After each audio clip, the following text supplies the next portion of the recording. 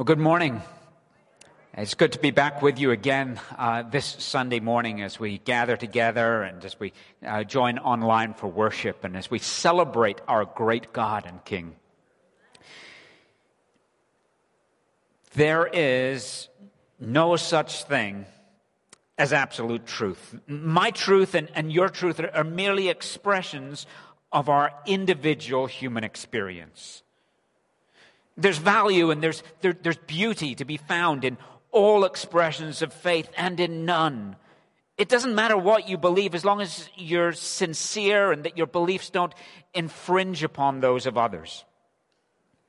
We're an advanced society that has moved beyond the old entrapments and dependence on theological systems and doctrine.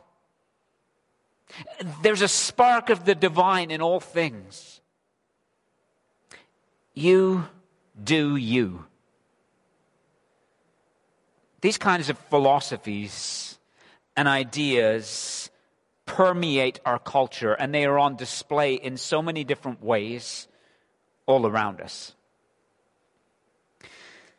You know, as we look around, we hear those kinds of ideas.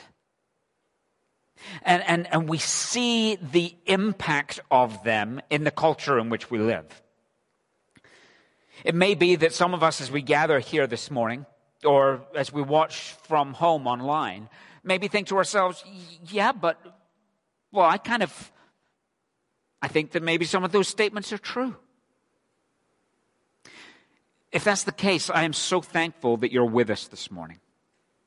And I really want to encourage you to make sure that you keep listening all the way through to the end, because the reality is that those kinds of statements that we are so accustomed to hearing or seeing lived out before us in our culture are in fact utterly inconsistent with biblical Christianity. They cannot in any way or sense or form be reconciled with what we find in the pages of God's inspired, authoritative, inerrant word. And unfortunately, even though they cannot be reconciled, even though they bear no resemblance to biblical Christianity, those kinds of thoughts, those kinds of philosophies have nevertheless crept in to the church across our land. And if you don't believe me, you don't have to look any further than some of the latest surveys and reports and studies that have been issued by the Barna Group and others. And the kinds of worldviews and the kind of beliefs that those who profess to be followers of Jesus Christ, those who profess to be evangelical Christians, say that they believe or that they don't believe. It's inconsistent with what the Scriptures teach. The truth of the matter is that we live in a world, that we live in a culture which tends to think of itself as being deeply enlightened. And it's interesting because this occurs in two seemingly opposite directions. You see, on the one hand, we think of ourselves as being a very scientific, a very learned, a very intellectual people. We understand logic, we understand reason, and so we see ourselves as being deeply enlightened, and therefore things like humanism and atheism are heralded as being wonderful accomplishments and demonstrations of our level of enlightenment. At the same time, we also have people who will talk about the fact that we are all on a spiritual journey. And as we free ourselves from past things, and as we seek our own definition, and as we seek to experience our spirituality in a way that we can construct and find meaning from ourselves, then that is the demonstration of what it is to be wise and to be understanding and to be enlightened in our culture. But there's the rub, isn't it? What do we who are followers of Jesus Christ do in the midst of that? As we've been studying in recent weeks, this study through the book of Acts that we've been calling Witness, we've been learning about the fact that the Lord Jesus himself has commissioned us as his followers to bear witness to him, to the person and the work of Jesus Christ, as declared in the Scripture and even from our own testimony, how Christ himself has transformed our lives. But how do we do that in the midst of the culture in which we live? How do we witness for Christ in a culture that believes itself to be too enlightened for our message? How do we proclaim that there is one way in a world that believes that any way will do? How do we proclaim the absolute truth of God and his revealed word to a people who consider themselves to have intellectually graduated beyond the antiquated ideas of Christianity? That's what we often wrestle with on a daily basis as we go into school, as we go into our workplace, as we step out into the marketplace of ideas.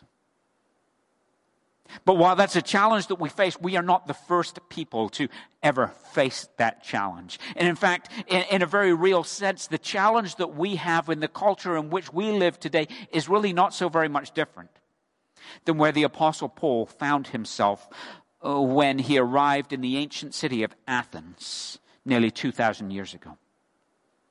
And it's to that we're going to look this morning as we open God's Word together, as we're reminded of the greatness of who he is, the magnificence of what he's revealed to us in his Word, and how we can know and delight in him more, even as we study it together this morning. So I hope you have a copy of the Scriptures with you, whether you're here or at home. Pull those out and join me in Acts chapter 17. Acts chapter 17, and we're going to begin in verse 16. And as you make your way there, we're going to find the Apostle Paul. He and his companions have been traveling from city to city, from place to place, proclaiming the good news of Jesus Christ. And as they have proclaimed this good news of Jesus Christ to the surrounding cities, some of the people have heard the message and responded. Other people have heard the message and they have mocked, and still others have been very violent in their opposition and their persecution. And in fact, Paul arrives in Athens having been literally chased out of town, first in Thessalonica and then in Berea. We find ourselves in Acts chapter 17, beginning in verse 16, where we read these words. Now while Paul was waiting for them, that's his companions, at Athens, his spirit was provoked within him as he saw that the city was full of idols.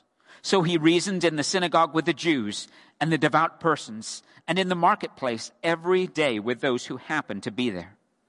Some of the Epicurean and Stoic philosophers also conversed with him. And some said, "What does this babbler wish to say?" Others said, "He seems to be a preacher of foreign divinities," because he was preaching Jesus and the resurrection. And what we see here is that the idolatry and the supposed intellect of our culture ought to motivate us to engage rather than to retreat. You see, as Paul arrives in the ancient city of Athens, Athens was well known all over the ancient world. In fact, probably each of us at different times in our schooling have studied something about the ancient Greeks. And Athens was kind of at the heart, at the epicenter of that. It was the intellectual capital of the known world. It was from Athens that many of the great ancient philosophers had risen up. And so we think of people like Socrates and Plato and countless others. That was their home. Generations even before Paul arrived there. And so they thought of themselves as being the intellectual elite of the day. But it wasn't just a place of intellect, of debate, and of philosophy. It was a place, the birthplace of modern democracy.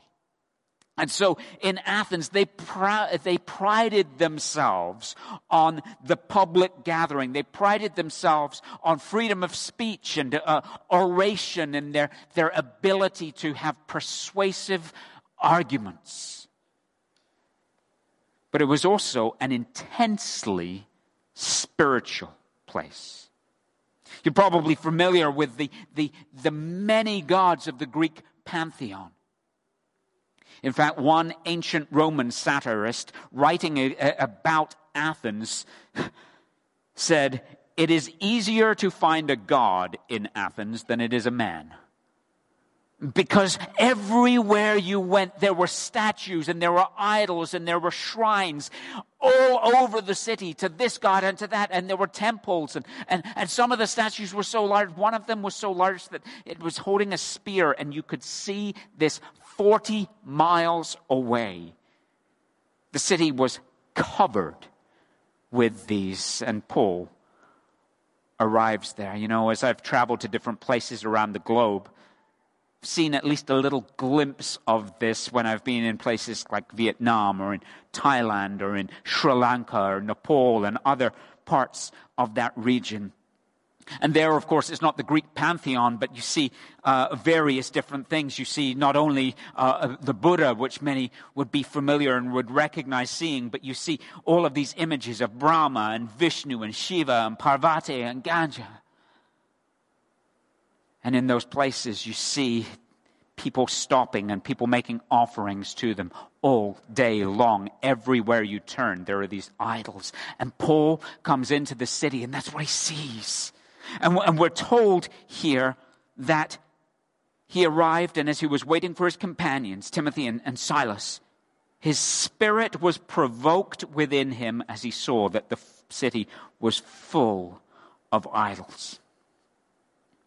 You know, when Paul saw the idolatry of Athens, we learned that he was moved, and he was moved to witness, and he was moved to witness boldly, first in the synagogue and then in the marketplace, to anybody who would listen.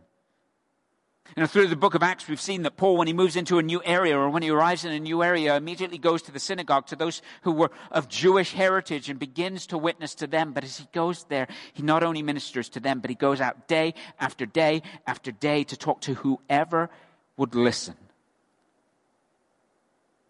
And when we see Paul provoked in his spirit, he doesn't retreat.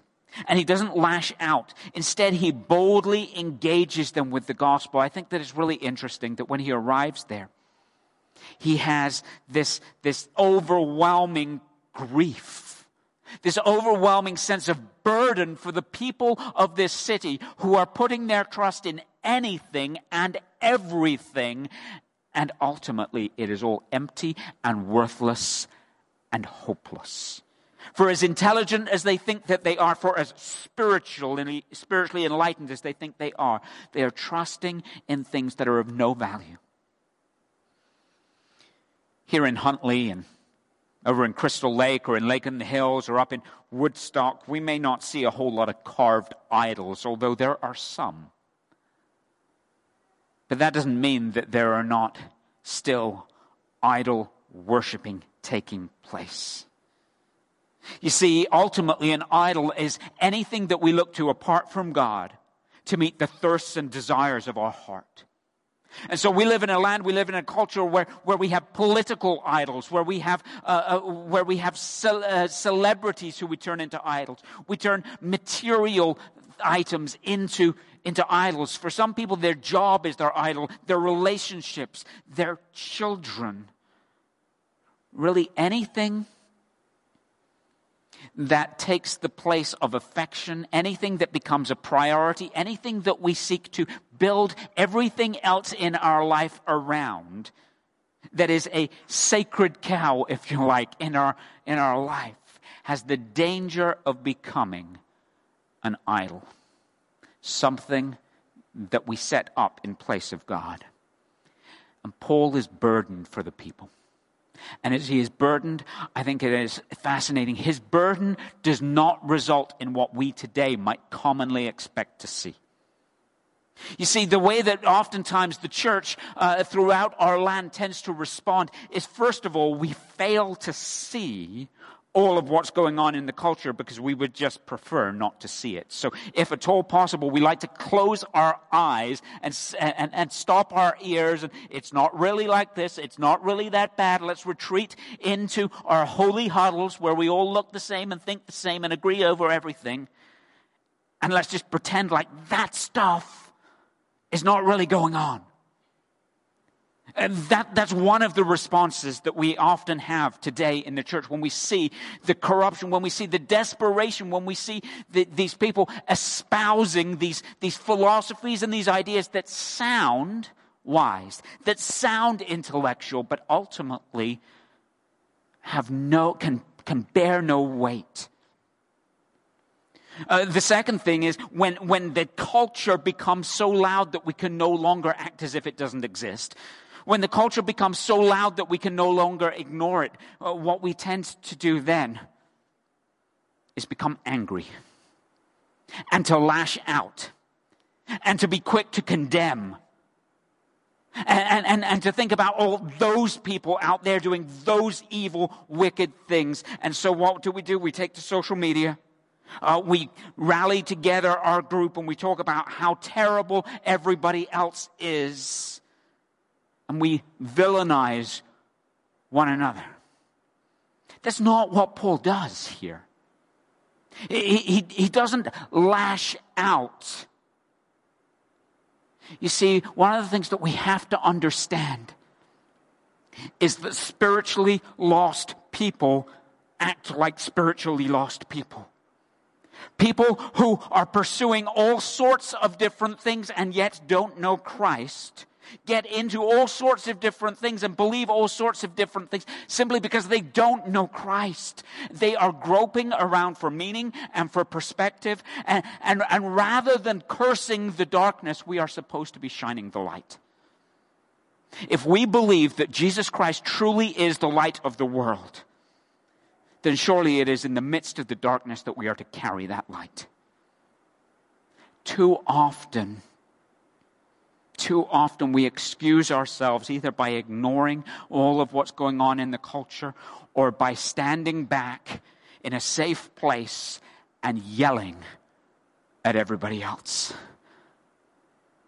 But Paul goes, provoked, I believe, by the Holy Spirit who prompted him and burdened him and gave him a heart that grieved for the people that he saw as he walked around the city. And he begins to speak with anybody and everybody who will listen to him. First in the synagogue, then in the marketplace, from day to day to day. And the marketplace was not only the place you went to buy your groceries, it was where life happened in ancient Athens. And anybody who would listen to him, anybody who would listen to him, he would talk to. And what did he tell them about? He told them about Jesus. He told them about a God who loved them so much that he gave his one and only Son, that whoever believes in him should not perish but have eternal life. He told them about a Savior who died in our place, who bore our sin in his body on the cross, and who rose victorious to life. He told them the gospel. We see that here. But as he was there in the marketplace, again, this was the place of intellect. This was the place of wisdom, of philosophy. And so we are told, interacts with some Epicureans and some Stoic philosophers. And these were different groups there it was very easy to find in Athens because they were followers of these ancient philosophers. And so, for example, you had the Epicureans, and they were followers of a man by the name of Epicurus. For those who are here in the sanctuary, he's the guy on the left-hand side there. And the Epicureans essentially followed the teachings of Epicurus, and they believed that the gods were so remote, that they were so far removed, that they really took no notice and had no engagement or influence over the affairs of human beings. They emphasized the idea of chance. They emphasized escapism and the pursuit of enjoyment and pleasure really at any cost. And so, for example, one of Epicurus's famous teachings or statements, death does not concern us, because as long as we exist, death is not here. And once it does come, we no longer exist. And so it's kind of that whole idea of so enjoy yourself. Just find pleasure now. Don't worry about anything which is yet to come. Life is all about your pursuit of pleasure. The Stoics, they followed the teaching of a man by the name of Zeno. And Zeno believed and taught that there was kind of this pantheistic structure of many, many gods.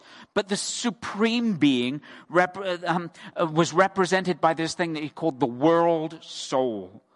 And so followers of Zeno and who were Stoics, they embraced a kind of fatalism.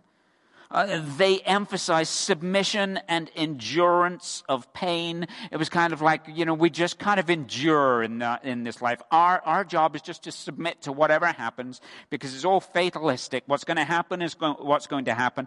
And ultimately, we look to be sort of in harmony with nature and with reason.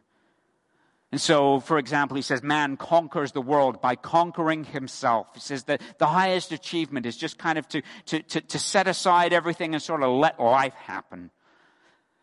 He says that fate is the endless chain of causation whereby things are, the reason or formula by which the world goes on. And you know what? Actually, the teachings of Epicurus, the teachings of Zeno, the Stoics, we still see them in our culture today, and people still kind of gravitate to some of these different things. But Paul, as he taught there in the marketplace, was not afraid to engage the intellectuals of the day, because one of the things we have to understand is that Christianity bears up under every intellectual argument that can be leveled against it. Paul was no intellectual lightweight himself, but he had no fear or concern with proclaiming the truth of the gospel, even to those who we might sometimes be intimidated by, because they just sound so much smarter than we do. Oh, that even here in this church, that some of us would have such a burden for what is going on in our school, in our workplace, in our cultural environment, that we would set ourselves to study and to understand and to be able to communicate even with the seemingly most intellectual people in our society. There is no excuse within the Christian faith for checking our brains at the door. The glorious thing is that the gospel of Jesus Christ not only holds its ground, but has for 2,000 years shown that it is far more sufficient, far more appealing, far more weighty than even the wisest ideas that our culture can try to throw. And so, the response of these philosophers is they began to mock Paul, and they said, "Oh, he sounds like a babbler," which was a way of accusing him that they didn't think his ideas were as creative or as original as their ideas, or maybe they didn't think that his oratory style was as impressive as they wanted it to be. And yet, as we keep on reading, we find ourselves in verse 19, and it says, And they took a hold of him, and they brought him to the Areopagus, saying, May we know what this new teaching is that you are presenting? For you bring some strange things to our ears. We wish to know, therefore, what these things mean. Verse 21, Now all of the Athenians and the foreigners who lived there would spend their time in nothing except telling or hearing something new. And so Paul, standing in the midst of the Areopagus, said, Men of Athens, I perceive that in every way you are very religious. For as I passed along and observed the objects of your worship, I found also an altar with this inscription, To the unknown God. What therefore you worship is unknown, this I proclaim to you. The God who made the world and everything in it, being the Lord of heaven and earth, does not live in temples made by man, nor is he served by human hands as though he needed anything, since he himself gives to all mankind life and breath and everything. And he made from one man every nation of mankind to live on all the face of the earth, having determined the allotted periods and the boundaries of their dwelling place, that they should seek God, in the hope that they might feel their way toward him and find him. Yet he is actually not far from each one of us. For in him we live and move and have our being. As even some of your own poets have said, for we are indeed his offspring. Being then God's offspring, we ought not to think that the divine being is like gold or silver or stone, an image formed by the art and imagination of man.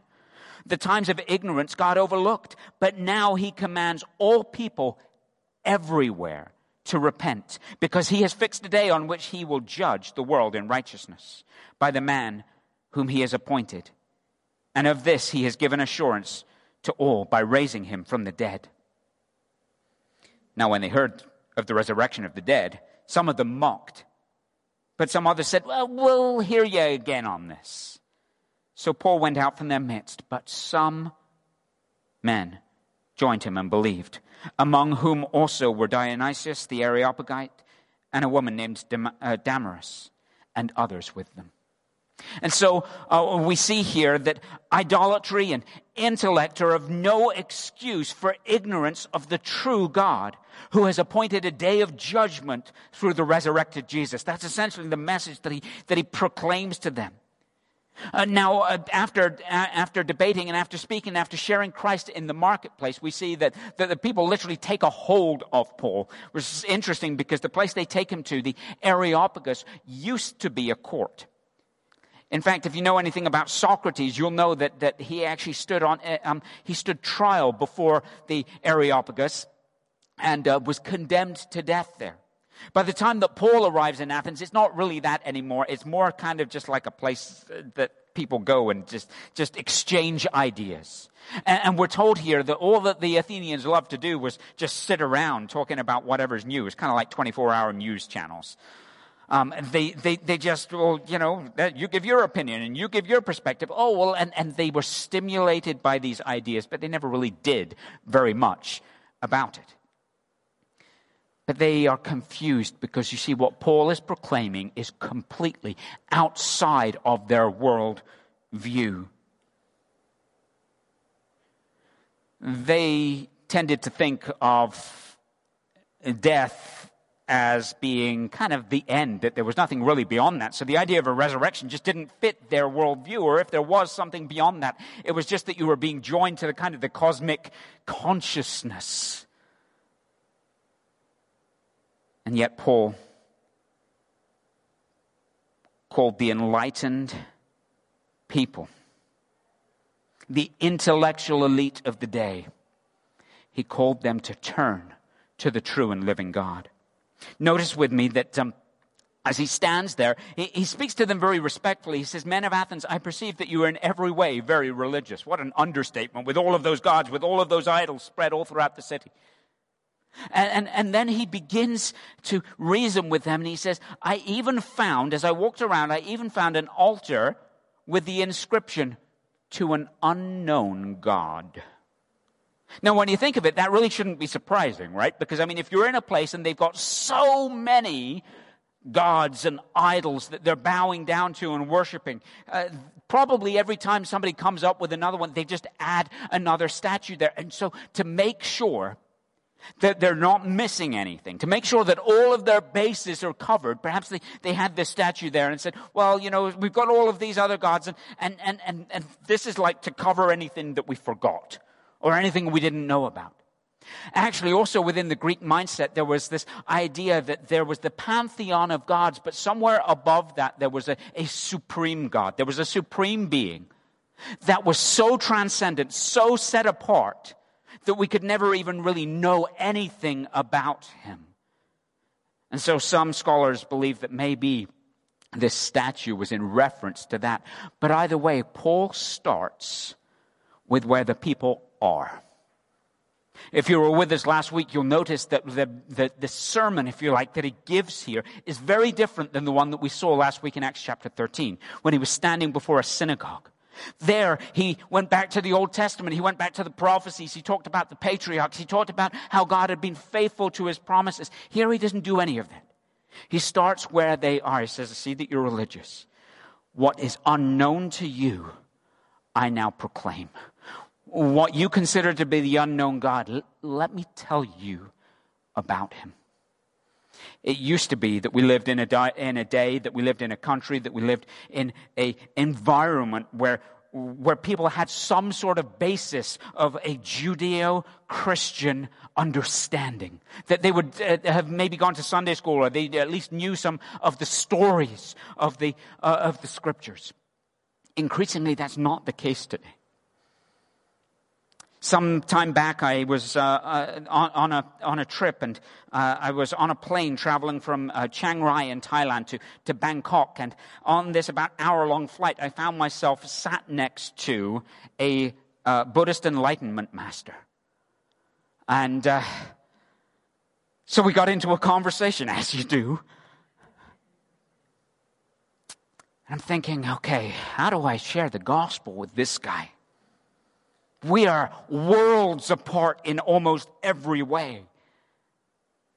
And I don't know that I did a great job. But I started by talking about creation. Started by talking about the sense of design that exists in the world and even in the human body. I had to start from a perspective of talking about a sense of universal morality. And how could that possibly be the case unless there was a universal moral lawgiver? And so there was a sense in which, in sharing the gospel, I had to start way back from where I might otherwise ordinarily start. Because Paul understood who it was he was talking to, and he started from what they knew. And there are times that we encounter people, especially in our day-to-day, with all of the different philosophies and all of the different ideas. And starting from God loves you and has a wonderful plan for your life may not be the best starting place for everybody that we meet. Because who is God? What does it mean that He loves us? People don't have the same starting point that perhaps we were accustomed to. And Paul here, to the intellectual and the idolatrous of his day, lays out to them the fact that, first of all, there is a creator, God, and He is Lord of heaven and earth and everything else. That He is so great, that He is so powerful, that He is so majestic, that He is so glorious. He doesn't live in temples like all of these cheap substitute gods that you guys have all over the city. He's too big for that. He's too big for anything that you can make for Him to live in. He doesn't fit inside of your box. And he says more than that. He says, and He's not served by human hands as if He needed anything. You go out to some of your gods and you bring them food every morning. The God I'm telling you about, He doesn't need that. You go out and you bring these offerings, and you think you've got to present this money, and you've got to do these rituals in order to do this, in order to bring Him pleasure or in order to provide for Him. My God doesn't need any of that. In fact, He is the one who provides everything that we have. He's the one who gives us life and breath and everything else. And then he goes on to say, you know what? More than that, let me tell you about this God. He says, He is the one who determines the very times and the places where we shall live. Think about that for a moment. Let's just stop there for a second. Because some of us need to be reminded of that. That the God of heaven, the one true and living God, is not dependent on you. You are utterly dependent on Him. And where you live right now, today, the fact that you are alive in this generation, at this time, the fact that you live in the home that you live in right now, that you work in the place you work in right now, that you go to school in the place you go to right now, all of that is because God has sovereignly determined the time and the place that you should live. Some of us are so busy trying to find the next thing, trying to figure out, I don't like this very much. So, no, God has placed you here for a purpose in this season. May not be where He has you tomorrow, but for today, what does it look like to serve Him where you are? He knows, He sees, and He's present. And Paul explains to them, listen, God does these things. God is at work actively so that people will pay attention. So that they will see what He's doing in creation and that they will be drawn to Him even though He's not far off. He's not like these gods that are inaccessible. No, He's present. Yes, He's a transcendent God. He is set above, but He is an immanent God. He has drawn near and is available to all who call on Him. And then he actually quotes some of their own poets. He quotes from a guy called Epimenides, and then he seems to quote from another one called Erastus. And he says, in him we live and move and have our being. We are his offspring. And he talks about the fact that as creator God, there is a sense in which he is a father who wants to be known by his children. Being God's offspring, he says, we ought not to think that the divine being is like gold or silver or stone, an image formed by the art and imagination of man. In other words, the true God is too big for you to conjure him up in your own imagination. Don't bow down to idols. Don't bow down to lesser things. Don't put your trust in anything of your own making, because you made it.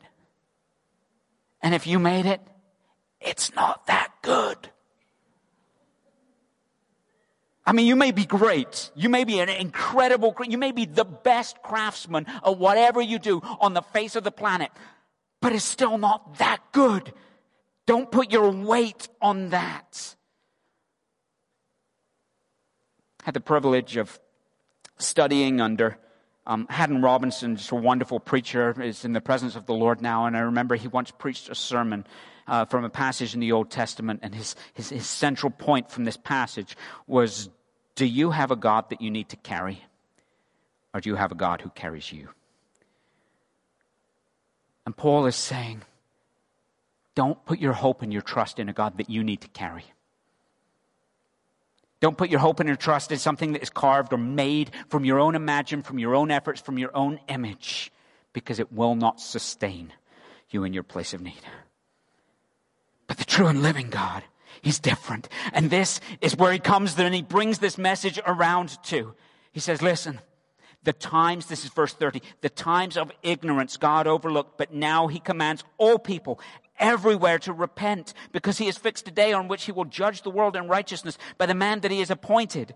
And of this he has given assurance by raising him from the dead. What's he saying there? He's saying, listen, your ignorance, what you think is intellect, all of this spiritual stuff that you engage in, it's ultimately empty ignorance, but you cannot use that as an excuse anymore. The problem that they had there in Athens is the problem which is still common today. People make this argument. They say, yeah, well, if God were really real and if judgment were really coming, well, wouldn't he have done something about it by now? Since he hasn't done something about it, then he must not be really real, and judgment is not something I need to worry about. Don't be fooled. Paul explains to them that your former ignorance, he has overlooked.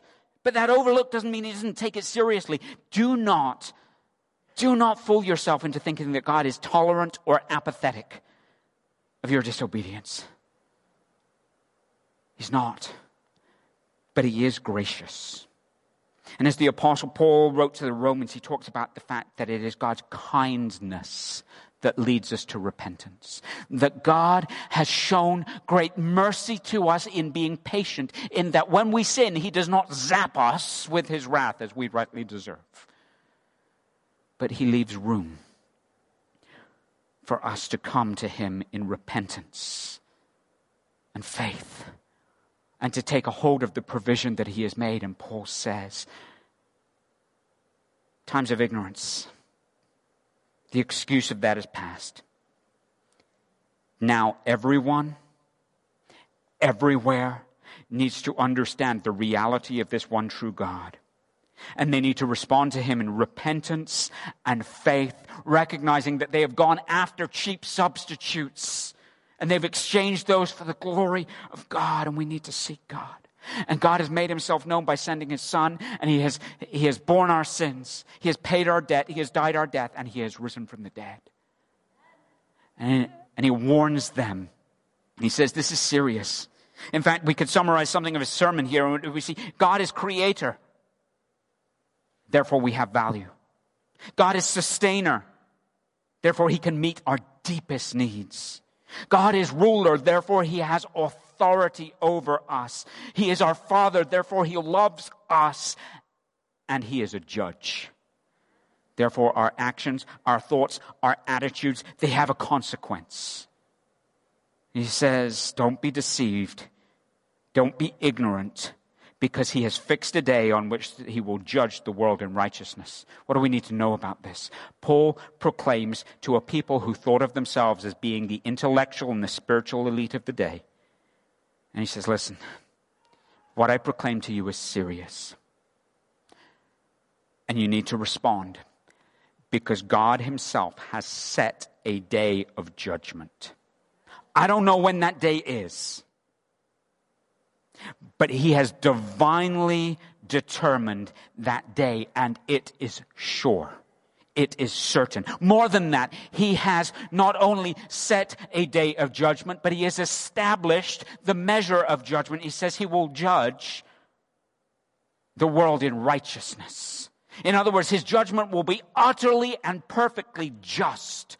But more than that, not only has he set a day, not only has he set the parameters of the judgment, but he has set the judge. He has assigned the judge. And he explains here that this judge is Jesus himself, the one who has risen from the dead. And his rising from the dead is a testimony for all who see about the certainty that what God says will come about the authority that Jesus has to be the judge,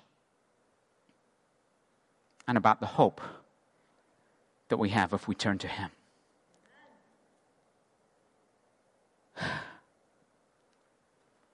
As is often the case when Paul preaches,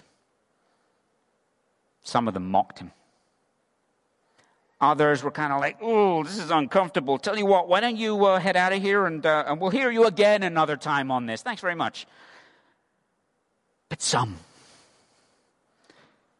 of them heard and believed.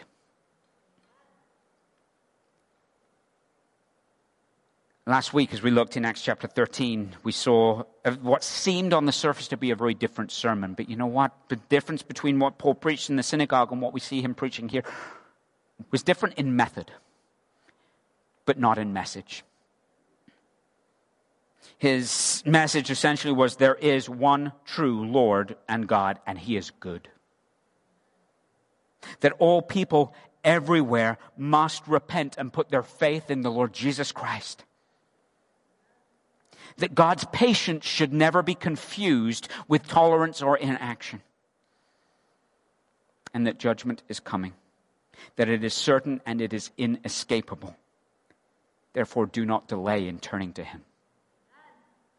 In the midst of the intellectual elite, in the midst of the philosophies, the religious syncretism of his day, in the epicenter of all of that, Paul didn't shrink back. Because you see, the message of the gospel does not change, even though the culture around us may be changing constantly. In so many ways, this message seems unpopular. It seems countercultural. It even seems absurd in the midst of a culture that considers itself to be so enlightened. But idolatry and intellect are of no excuse for ignorance about the one true God, who has appointed a day of judgment through the resurrected Jesus. We need to understand Christianity is reasonable, it is logical, its impact is historically attested, but more than that, it is true.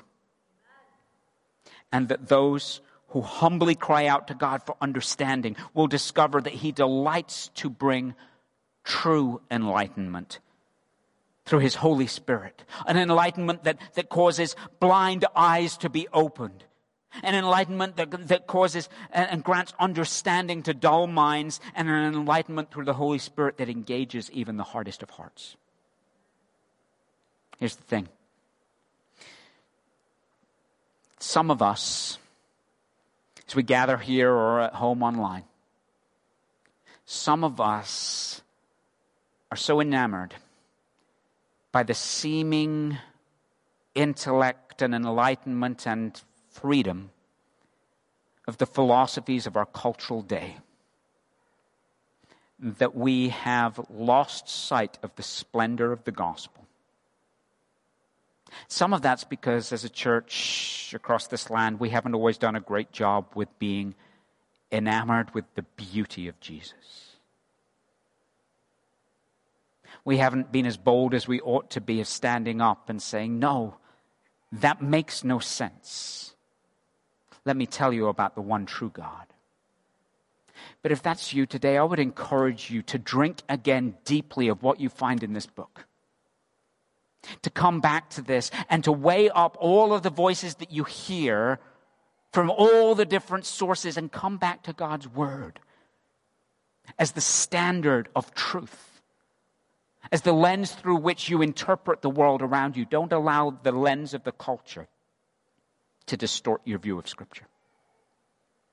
But for others of us, for those of us who are followers of Jesus Christ, let me just remind you, we have an amazing message with which we have been entrusted. We are called to be witnesses, and we witness ultimately to the person and the work of Jesus Christ. We don't do it in our own strength. We do it in the power of the Holy Spirit, just like the Apostle Paul did. And did you know that the very same power that was at work in him is at work in you if you're a follower of Jesus? As Paul writes to the Ephesians even more splendidly, the very same power that raised Christ Jesus from the dead is at work in you who believe. Why? Because we have the same Holy Spirit. So don't shrink back. Oh, that we would be a people. Oh, that we would be a church who see what's going on around us in the culture, who hear these voices and these ideas that seem, from a worldly perspective, to be so enticing. And our hearts would be broken to such a degree that we cannot stay silent. That just like Paul, looking at all of those and thinking, these people are lost. How can I not tell them what it means to be found? Might that be the burden of our hearts? Because there is a true and living God. He is near to all who call on him. He is not a figment of anyone's making, because he is so much greater and glorious, and he has made for us a way that we might know him, that we might be saved, that we might delight in him. And yes, there is coming a day of judgment. And on that day, for those who are in Christ Jesus, we will stand, just as we sang, dressed in his righteousness alone, faultless before the throne. Thanks be to God. Would you pray with me? Lord our God, how amazing you are. Lord, we live in a day, we live in a world, we live in a community that is so enamored with the latest thing, with ideas and philosophies, some spiritualized and others supposedly wise and intellectual, but that have sought to remove you from their understanding. Would you forgive us for when we are so enamored with the culture that we lose sight of your splendor? Would you forgive us for when, as your people, we are so intimidated by the culture that we retreat and try to ignore what's going on? Instead, Lord, would you birth within us by your Holy Spirit a divine burden for our neighbors, our co-workers, and our friends who don't know you. And a courage of faith that while we might not every day and every moment and every opportunity have the chance to share the whole gospel, that we would take every opportunity that we can to help to point people one step closer to Jesus. Lord, we thank you for the greatness of who you are. We thank you that you are not a God who is far off, but you are engaged in our lives, and you know and you see and you are at work in these times and places where we each live. Lord, we trust you. Lord, lead us, we pray. Lord, use us, we pray. And on that soon and coming day of judgment, thank you that through Christ we can stand. And as we stand on that day, Lord, may we do so in the knowledge of the fact that we used every moment and every opportunity as best as we knew how in the power of your Spirit to let others know of the reality of that day too. To you be all praise and glory and honor. In Jesus' name we pray. Amen. Well, once again, we are so thankful that you joined us this morning. I want to continue to invite those of you who are at home, as you feel comfortable to do so, to join us here on Sunday mornings at 9 o'clock. Thank you for those who are here in the sanctuary. As we prepare to go, let me send you out with these words from Revelation chapter 1. It says, "To him who loves us and has freed us from our sins by his blood, and has made us to be a kingdom of priests to his God and Father. To him be glory and dominion forever and ever. Behold, he is coming with the clouds, and every eye on that day will see him, even those who pierced him. And all the tribes of the earth will wail on account of him. Even so, Lord, come. Even so, come. For he is the one who was and who is to come." Let's go out in the knowledge of the greatness of our God and his soon and coming return. God bless you and have a wonderful week.